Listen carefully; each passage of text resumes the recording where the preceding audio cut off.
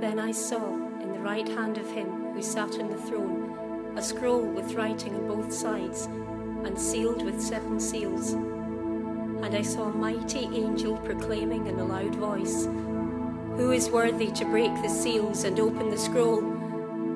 But no one in heaven or on earth or under the earth could open the scroll or even look inside it.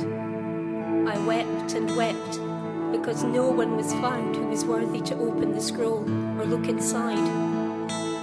Then one of the elders said to me, "Do not weep. See, the Lion of the tribe of Judah, the Root of David, has triumphed. He is able to open the scroll and its 7 seals." Then I saw a lamb, looking as if it had been slain, standing in the center of the throne, encircled by the 4 living creatures and elders. He had 7 horns and 7 eyes, which are the 7 spirits of God, sent out into all the earth. He came and took the scroll from the right hand of him who sat on the throne.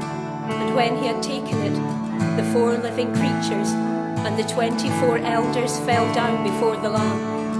Each one had a harp, and they were holding golden bowls full of incense, which are the prayers of the saints. And when he had taken it, the 4 living creatures and the 24 elders fell down before the Lamb. Each one had a harp, and they were holding bowls full of incense, which are the prayers of the saints. And they sang a new song, "You are worthy to take the scroll and to open its seals, because you were slain, and with your blood you purchased men for God from every tribe and language and people and nation. You have made them to be a kingdom and priests to serve our God, and they will reign on the earth." Then I looked and heard the voice of many angels, numbering thousands upon thousands, and 10,000 times 10,000. They encircled the throne, and the living creatures and the elders. In a loud voice they sang, "Worthy is the Lamb who was slain, to receive power and wealth and wisdom and strength and honor and glory and praise."